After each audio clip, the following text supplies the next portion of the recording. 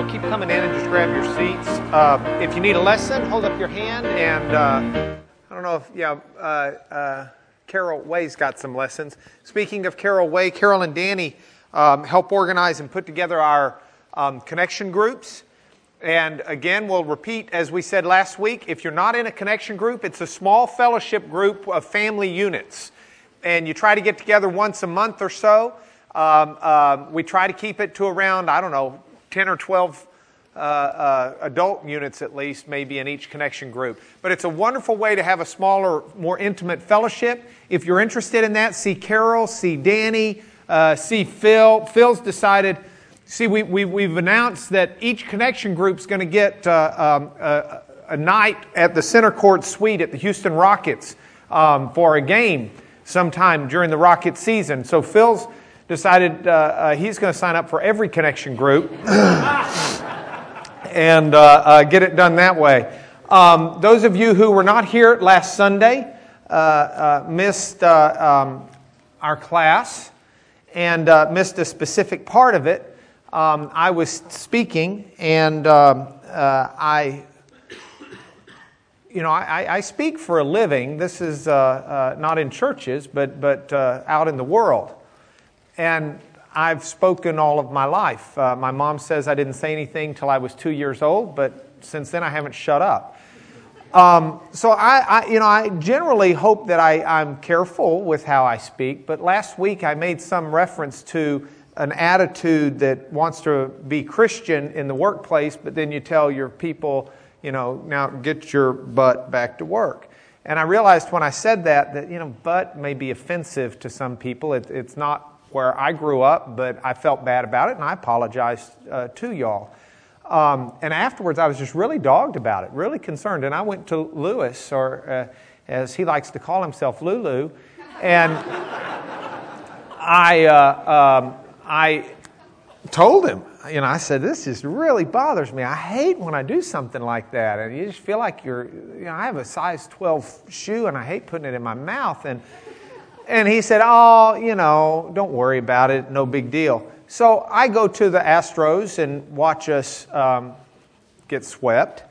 And Game 3 and Game 4, and I come home from Game 4, and it's around 12:15 in the morning, and I'm thinking I ought to go to sleep. If I were sane, I would, but, I'll check my emails. And so I sign on to our work email address, and I have this email from Lewis. LL is Lulu. That's the way he signs his name.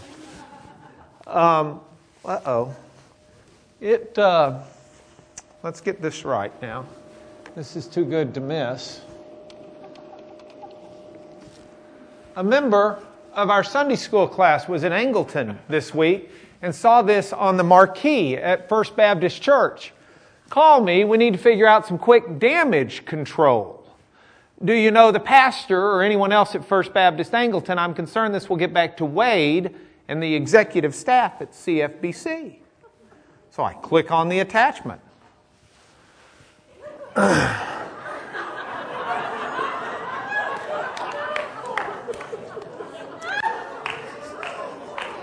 Now, understand it's 12:15 in the morning.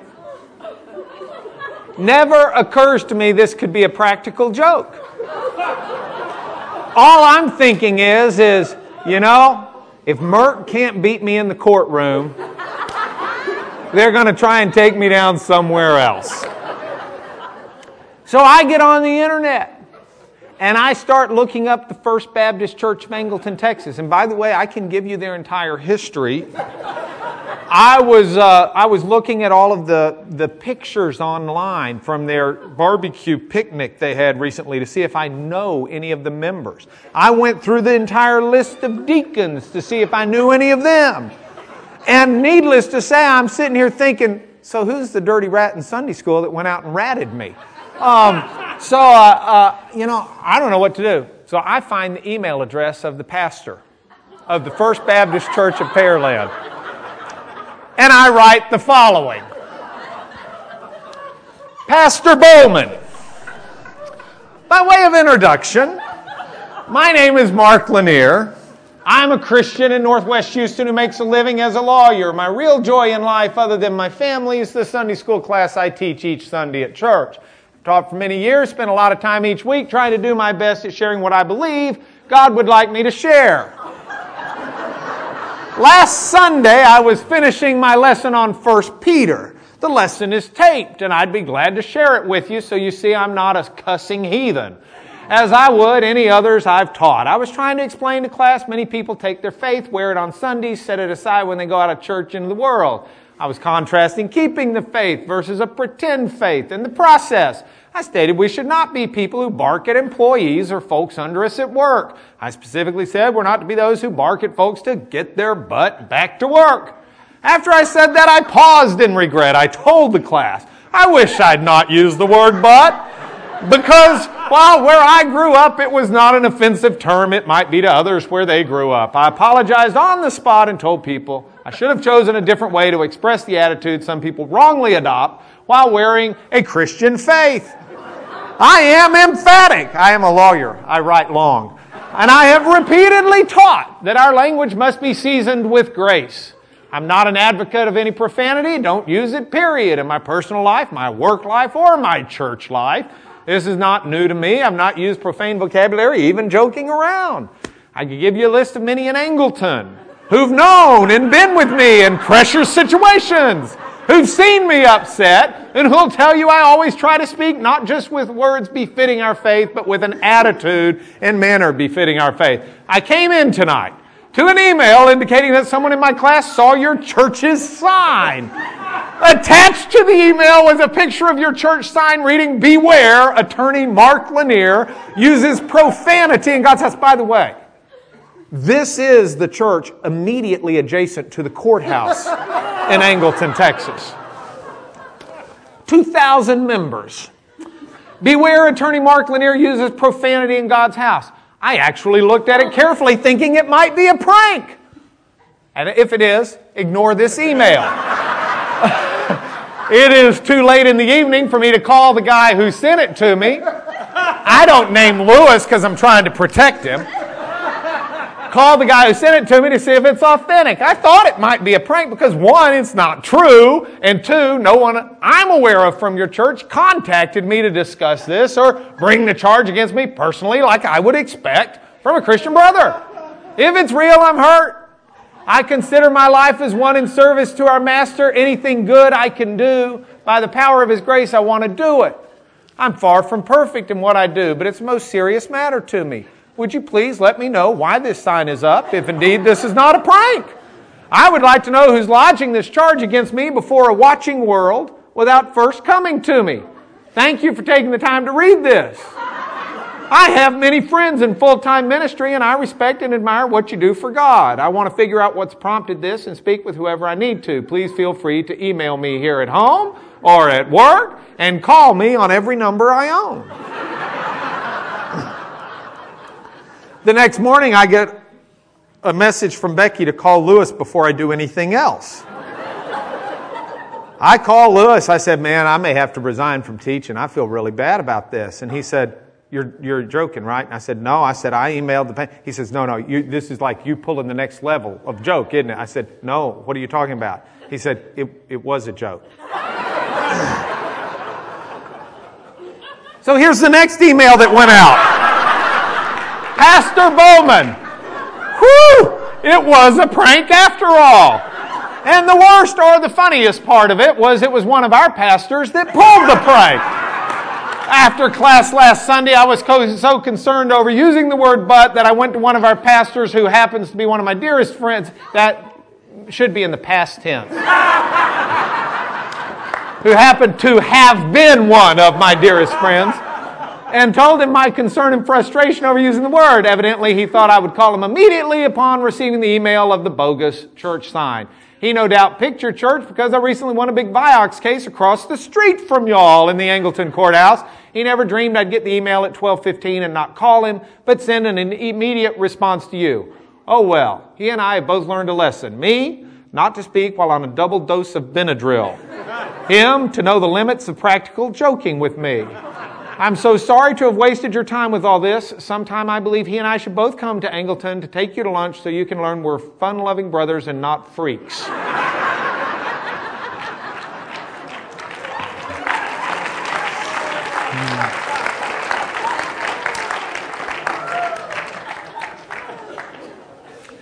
The funniest part is half of y'all go to him for counseling.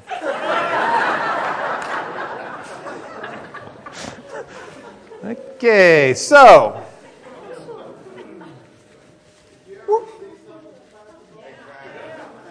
Pastor Bowman, Lewis, bless his heart, has called him now twice. Pastor Bowman is out of town until Monday. So when he gets home, is he going to have some fun emails to read? And I will plug y'all in on what kind of response we get from him. I kept looking at it, I kept thinking, well, if this was like a 7-member church, I'd think they could be so freaky that this could be real. But 1,800 members, you'd think that, and the guy's been there 10 years. I mean, someone must really hate my guts to try and do that. It was...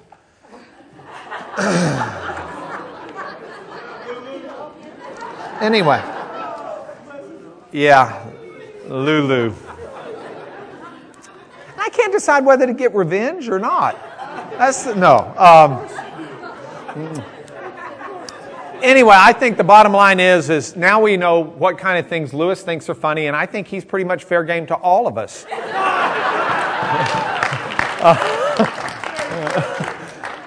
We have made our way through the Bible. We have hit 1 John, which means all we have left is 1st, 2nd, and 3rd John, Jude and Revelation, right? So, let's look at 1 John. 1 John is a unique letter. It joins the Epistle of Hebrews in this regard.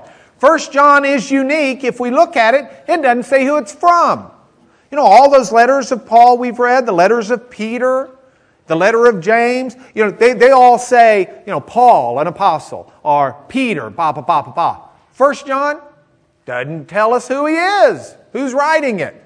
Not only do we not know who it's from by reading the letter, but by reading the letter, we don't see who it's to. It's not addressed to the church at Galatia. It's not addressed to the church at Ephesus. It's not addressed to Philemon. It's not addressed to the Philippian church or the Thessalonican church or the Roman church or the Corinthian church, or where we see, or even as Peter did to those saints dispersed among the. No, we don't have that either.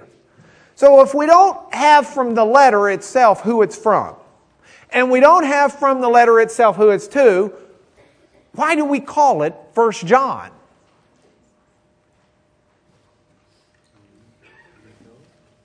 Okay, I'll tell you.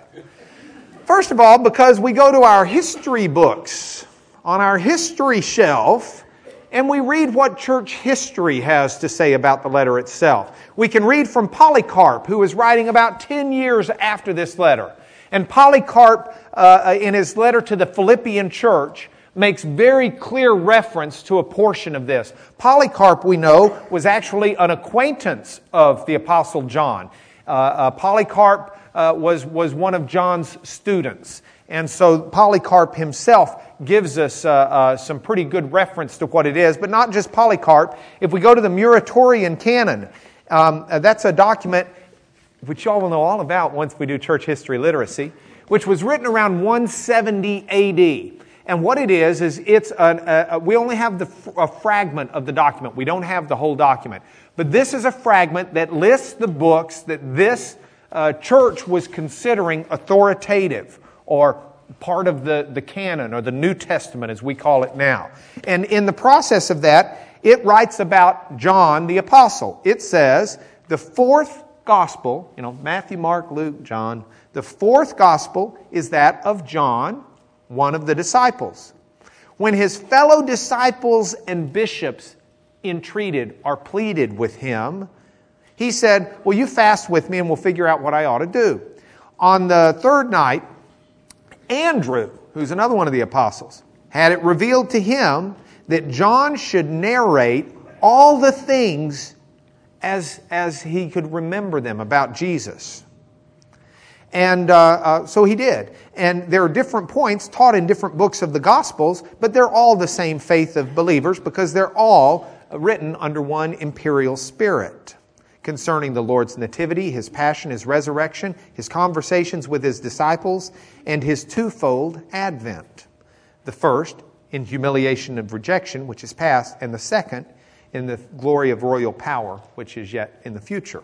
Now, what marvel it is then that John brings forward these things so constantly in his epistles also. saying in his own person, quote, "What we have seen with our eyes, heard with our ears, and with our hands have handled, that we have written," which is what 1 John 1 says. So we have from about 170 AD the Muratorian fragment, or the Muratorian canon, also quoting it, claiming it was from the Apostle John, and explaining why it is John wrote it.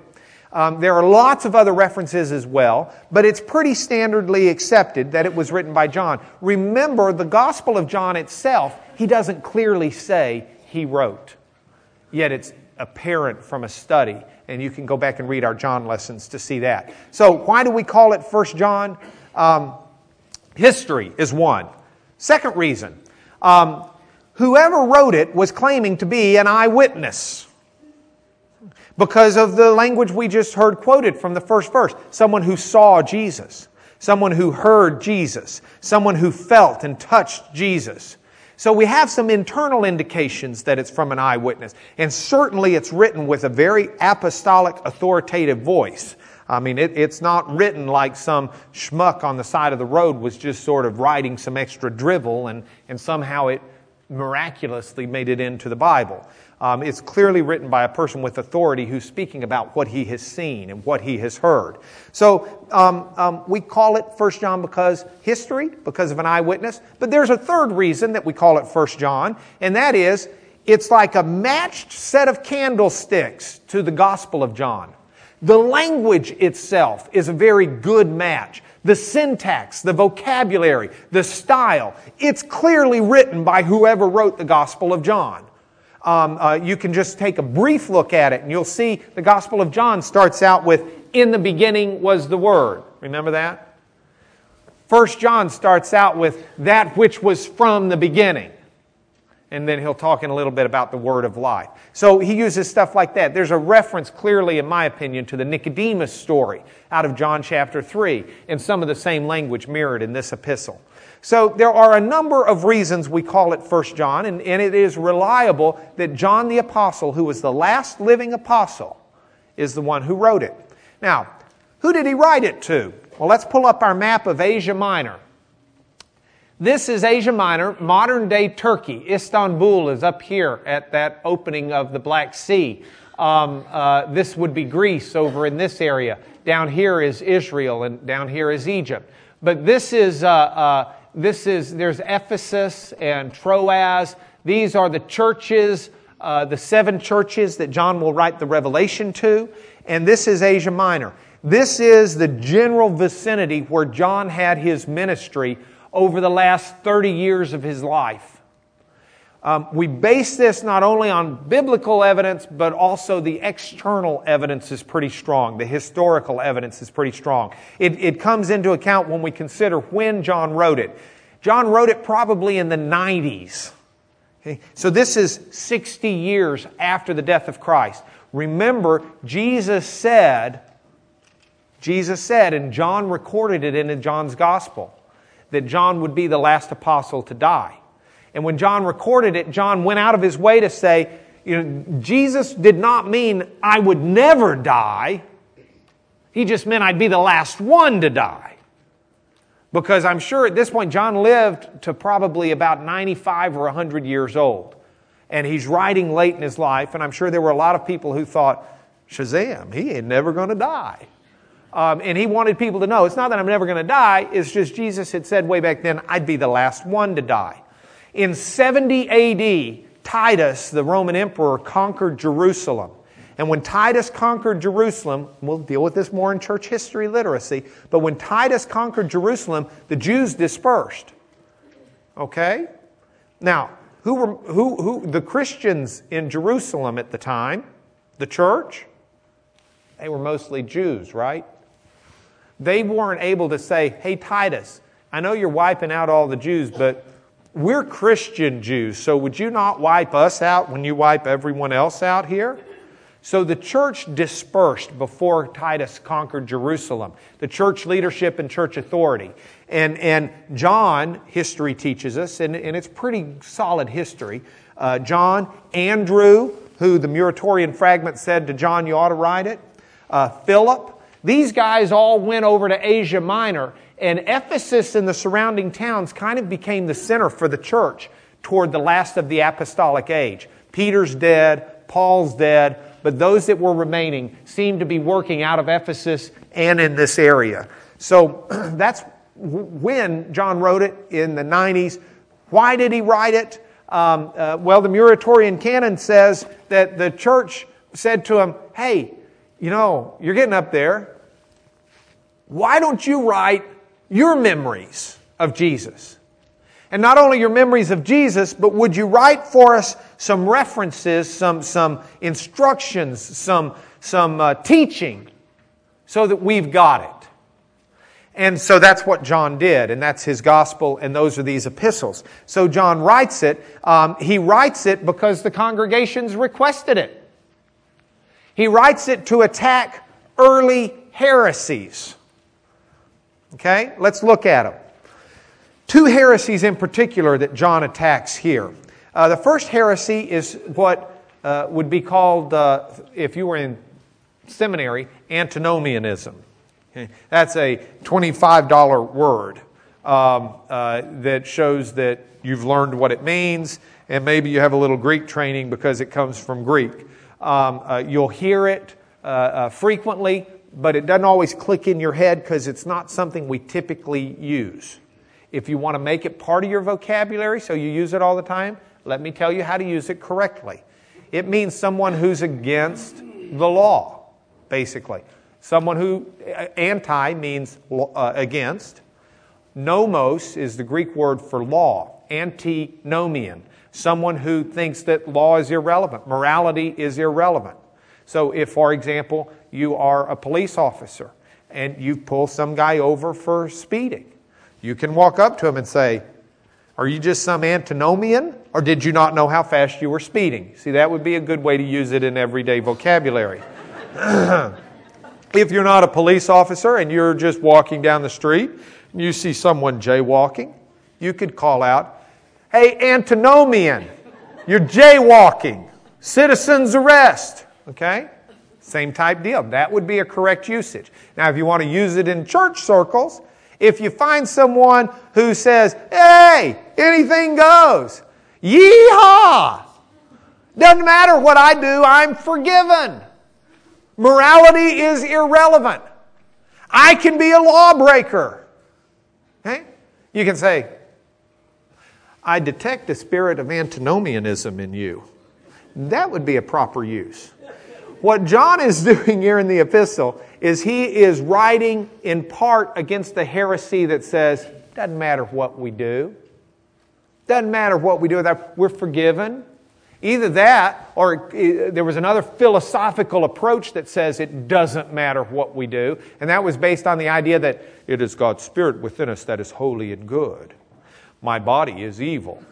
So it doesn't matter what my body does. I can go fornicate all I want to because in my heart, in my spirit, I deplore fornication. See? That kind of goofball heresy was floating around. That's what, in part, John writes to address. But he also writes to address a second heresy called Cerinthianism, or Corinthianism, if you want to do it with the hard C. Corinthus, or Cerinthus, was a fella. He didn't have anything to do with the town of Corinth. Okay? He was in Asia Minor. And he was a philosopher who was a Greek philosopher who came to Christianity and tried to mesh the two together. But he had a really goofball view of Christianity. Okay? I couldn't figure out goofball, so I just sort of threw that up there. I don't know what it is, but it's goofy. Okay? Because this is Corinthianism. Corinthianism is this. Bodies and physical matter are evil. It was a kind of Gnosticism. Okay? Bodies and physical matter are evil. What's inside your spirit, that is good. All right, so how do we explain Jesus Christ? Here's how Cerinthus did it, or Corinthus did it. He said, well, there was a man named Jesus who was born of Mary and Joseph. There was nothing particularly special about him. And he lived, and then finally, when he is about 30, he goes to get baptized by John the Baptist. And when he's getting baptized by John the Baptist, the Spirit of God descends as if a dove. And that's when Jesus became Jesus Christ. See? Till that, he's just some fella named Jesus. But that's when he became Christ. Because the body, the Jesus guy, he was nothing special. All physical stuff's evil. But it's the Christ, the Spirit within him that was really special. And that was what was divine. And that's what had God's touch. And then, you get toward the end of his life, and he's about to go get crucified on Calvary. The Spirit then left Jesus. Okay? Let Jesus go get killed while the Spirit was on a hillside watching it with interest. So that's what Cerinthus was teaching. Cerinthianism. Now, what did that mean? That meant that your spirit's real good, but again, it went back to almost to the antinomian heresy, the law-breaking heresy. What you do with your body is really kind of irrelevant. All that God's interested in is that spiritual part inside. So you can either do anything you want, or another response would be to deny your body, since your body's evil. You should deny your body. You know, don't have any fun. Don't eat anything except liver and onions. Everyone should be celibate. No fun at all. And those were the two extremes that came out of that philosophy. John writes to address those. So how does he do it? His text is what I would call a symphony, not an outline. I haven't given you an outline of the book because while people outline books and people outline 1 John, to me it's just a goofy outline. I don't see that he wrote in any outline form. He's got certain themes, like a symphony has a theme, and he repeats the themes over and over and over. And you just want to get frustrated, you try and outline it like a 21st century high school English student's paper. He didn't write it that way. He wrote it built around, it's a flower arrangement.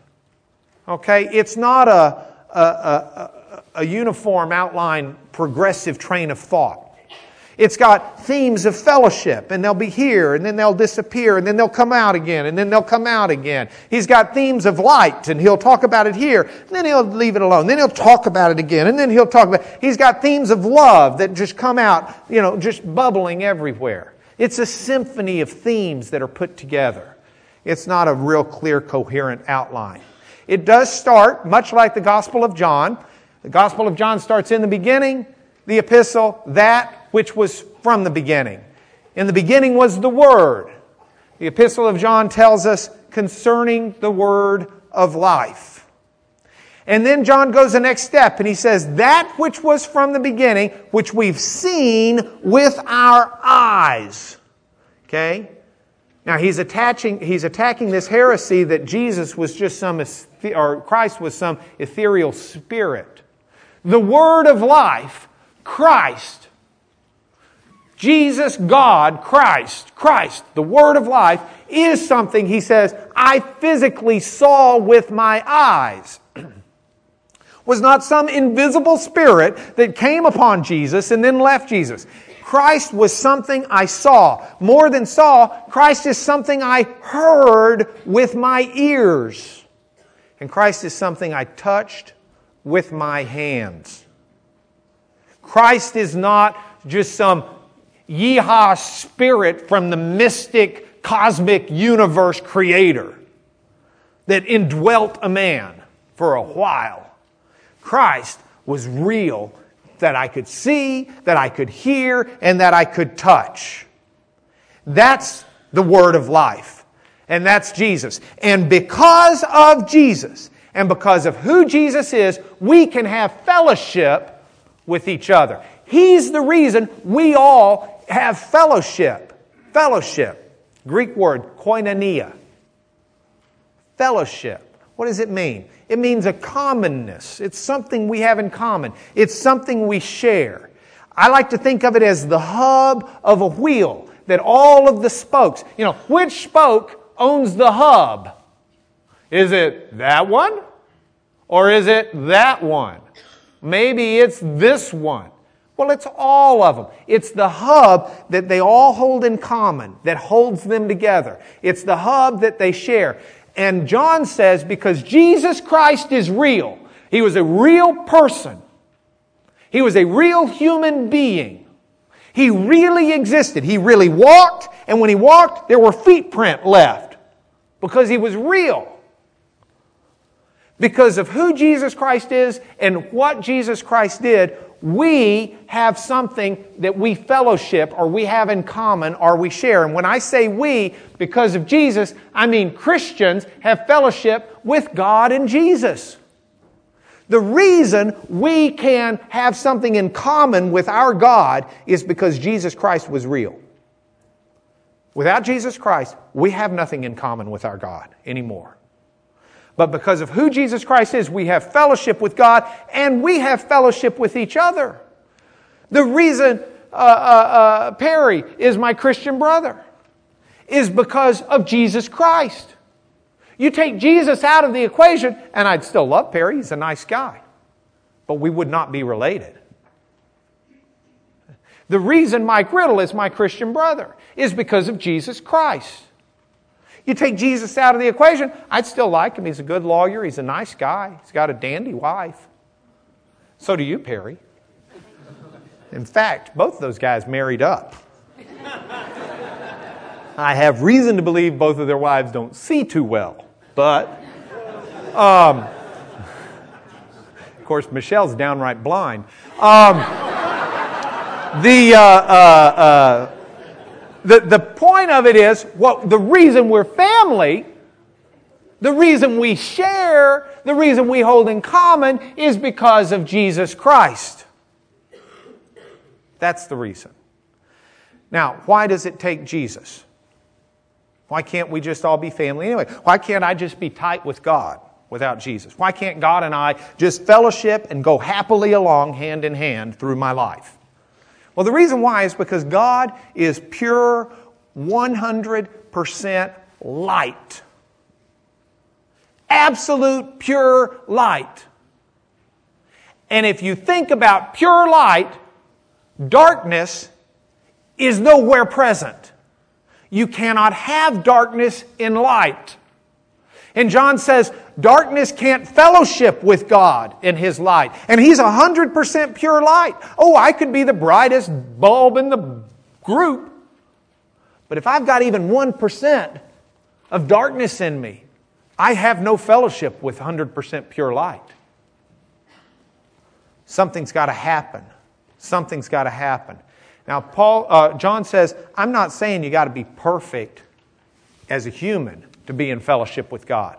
This is not about only people God's going to, walk with or people who are perfect. He says, in fact, if you say you're perfect, and that's why you're fellowshipping with God, you're lying right now. So you're imperfect. So he says, it's not perfectionism I'm talking about. He says, it's like this. God is 100% pure light, okay? If you want to walk with God, you live your life oriented around the truth that God is light. Now this is for people in Christ to understand. Christ takes away the darkness. But when we continue to sin, that's not a cool thing. And what John is saying is, you live your life trying not to. You need to live your life putting your effort out there for God. You need to live your life trying, oriented to the fact that He's 100% pure light. And so when you sin, you confess your sin. And you walk in the forgiveness that you have. That's the Christian walk. That's what the Christian does. And so we have an advocate with the Father. And that's going to be Jesus. And when we have Jesus as our advocate, we not only have Him arguing our case or satisfying God there, but He's also our propitiation. It's a big word. We don't use that one much. It means He paid our price. He's our payment. He paid the price for our sin. So the guy who's setting our case before God that allows us to walk with God in His light, even though we have darkness in us, is the guy who took away the darkness and paid the price for the darkness. And that's what we have in Jesus. Fellowship with God and fellowship with each other. And John sets it out there. It says, in Jesus, we know God. Know God in an intimate fashion. Remember the Greek word for know? It's got two ideas here. I refuse to give the Longhorns. They almost chumped it yesterday. You got two ideas here with knowing. First in the Word is the intimacy associated with it. To know God is not to be intellectually aware of Him, but to have an intimate, binding relationship with Him. And second, the whole Cerinthus idea, this whole Gnosticism, comes from the Greek word gnosis, to know. And these were guys who said, oh, you got your ordinary Christians walking around, but we really know God. We know the secrets of God. We know the mysteries of God. Come to me and let me teach you some mysteries. Come to me and let me teach you some things most people don't know. It's the higher level of truth. It's really spiritual. You come, let me teach it to you. And this was called, we have real knowledge. And John's saying, hogwash. None of that. You really want to know God? Know Jesus, the flesh and blood Jesus. Because that is God. He is God. Now, how do you know if you know God? I was talking to a friend of mine the other day who says, sometimes you look at your life and you just wonder, am I really there? Am I really God's? Because I do so many things I wish I didn't do. Well, John's got an answer. He says, look at the way you live your life, because it shows your faith. Not perfectly, but look at the effort. Look at what you're trying to do. Look at that it does bother you when you're not perfect and when you make mistakes. He says the way you live your life, and he doesn't use the word thermometer. I'm borrowing it because I don't think he had one. But I will tell you this. You know it's hot outside when the mercury goes up. You know it's cold outside when the mercury goes down. Now, is the mercury going up making it hot outside? No. But it's telling you it's hot outside. Is the mercury going down? Oh, our mercury's dropping. Pretty soon it's going to get cold. Man, we've got the thermometer that runs the climate for the world. No. The thermometer is going down because it's getting cold. It doesn't make it cold. It's a result. That's the way our lives are. Your life is changing. That's not what makes you God's. But that's what shows you you are God's, because it's God who's making your life change. He says not only that. He says, look at the way you love each other and the way you love God. That's another thing that shows you are God's. You don't have to worry that you're not part of that in group of Cerinthus. You don't have to worry that you're not part of his cult with the secret knowledge. You don't have to worry that you're not part of the super spiritual group over there, because you belong to God. And you can see that by the fact that you love as God loves. Not perfectly, but that's what you want to do. You live the way God lives. Not perfectly, but that's what you want to do. And that's what you're trying to do. And that shows you your faith. Then he says, now, little children. And I love it. I mean, John's he's pushing 95, okay? To him, they're all little children. So he uses this word, little children, to reference the whole group. Okay? That's the whole crowd. Little children, he says, your sins have been forgiven on account of the name of Jesus Christ, because of what Jesus has done. Your sins are forgiven. And when he says little children, he's talking to all of us. He's talking to those of us who are 45. He's talking to those like Lewis that are pushing 50. He's talking to all of us here. Oh, it's just getting warmed up, buddy. I got a year of this. You just wait till we start talking about the Antichrist. No, John says, this is not anything new. Oh, in a way it's new. It's fresh every day, the forgiveness we have in Christ.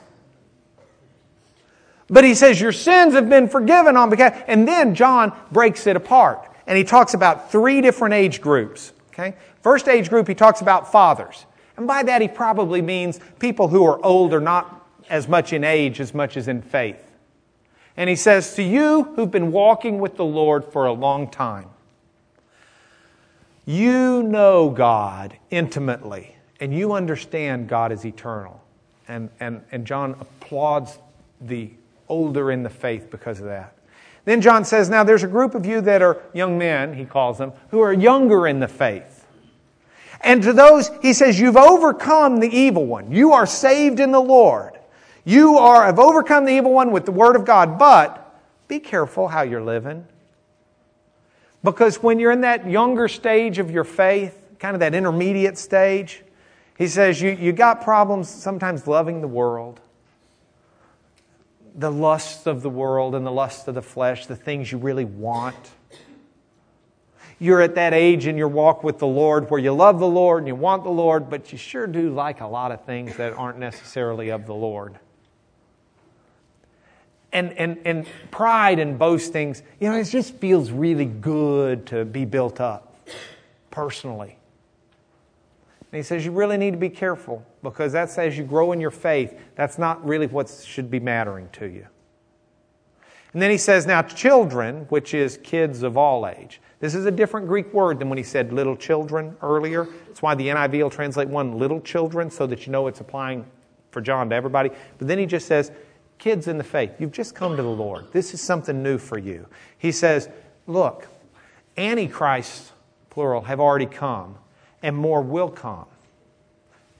Anybody who denies that Jesus is God and God's Son and that Jesus Christ was real and the ramifications of that, they're against Christ. Now, there's going to be an antichrist that beats all antichrists coming one day. But John says, please understand the spirit of antichrist is already with us. There are people denying the reality of God all the time. And I think if John were speaking to our group, he'd say it a little differently because we're in a different culture. But he'd still say, if you're young in your faith, if you've just met God in the last couple of years, know there are lots of people and lots of things that will try and take priority in your life over God. There are lots of things that you're going to think are more important to you than Jesus. You may not even think it. It may just be how you live. And know that that's against Jesus. That is not the way to live, and that's not the way to be. So, John says what we really need to do is abide in Christ and God the way the chicken has her little brood under her wings. We're not going to make it through this lesson. Actually, we're close. I'm not going to tell that story. We're going to zip. So, abide in God, abide in Christ, he says. Live your lives that show God, that show His love and His truth to this world. That's the way we need to be. We need to abide in Christ. Avoid sin and Satan's work. Why? It's serious stuff.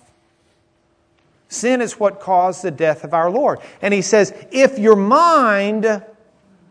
know in your mind that you have faith in Jesus, it takes care of your heart. Your faith is what you know. It's not what you feel.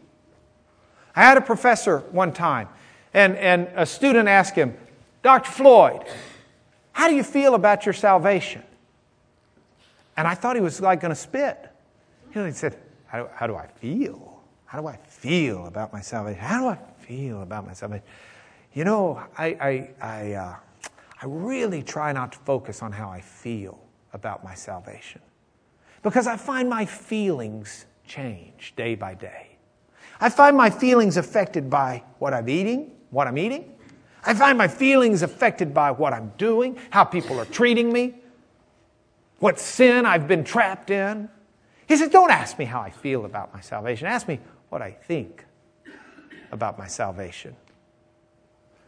And he turned us to this passage.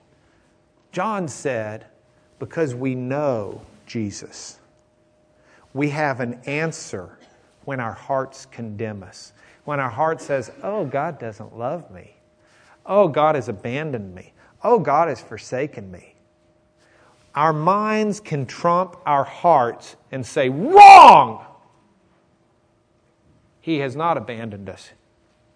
He died on Calvary. Once for all. There is no abandonment. Psalm 43 is a wonderful psalm that Dr. Floyd then told us to read. And he turned to it. And I may get us out at 4 after, but humor me. Actually, it starts with Psalm 42.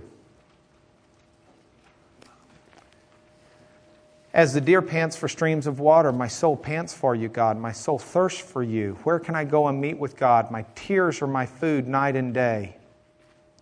These, men are saying to me, where's your God? Those are the first 3 verses. My life's really gone into the sewer right now. And here's his answer. These things I remember as I pour out my soul. His brain engages. I remember how I used to go with the multitude, leading the procession to the house of God. I remember singing worship to my Lord.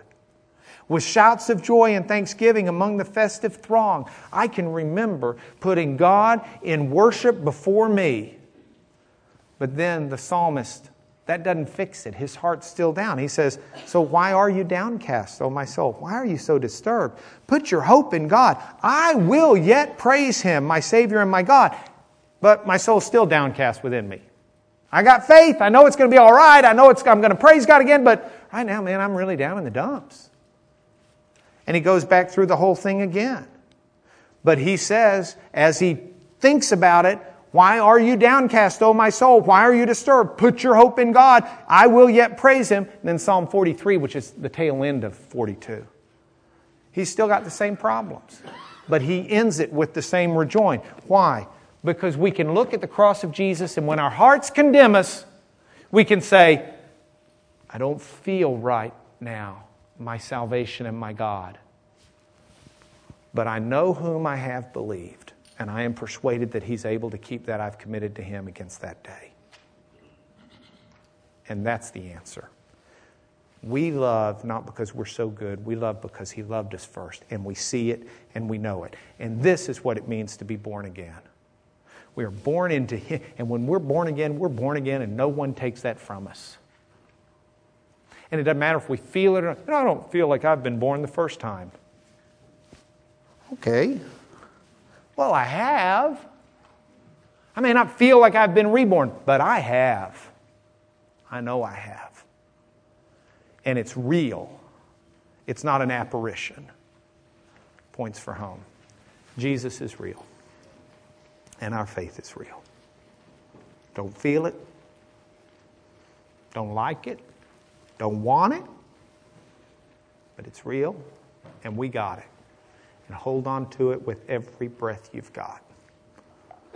Let your mind reassure your heart. Love each other. Don't let pettiness get in the way. Oh, I agree. I should really dislike Lewis now. Love each other. There's nothing more important than the way we love each other.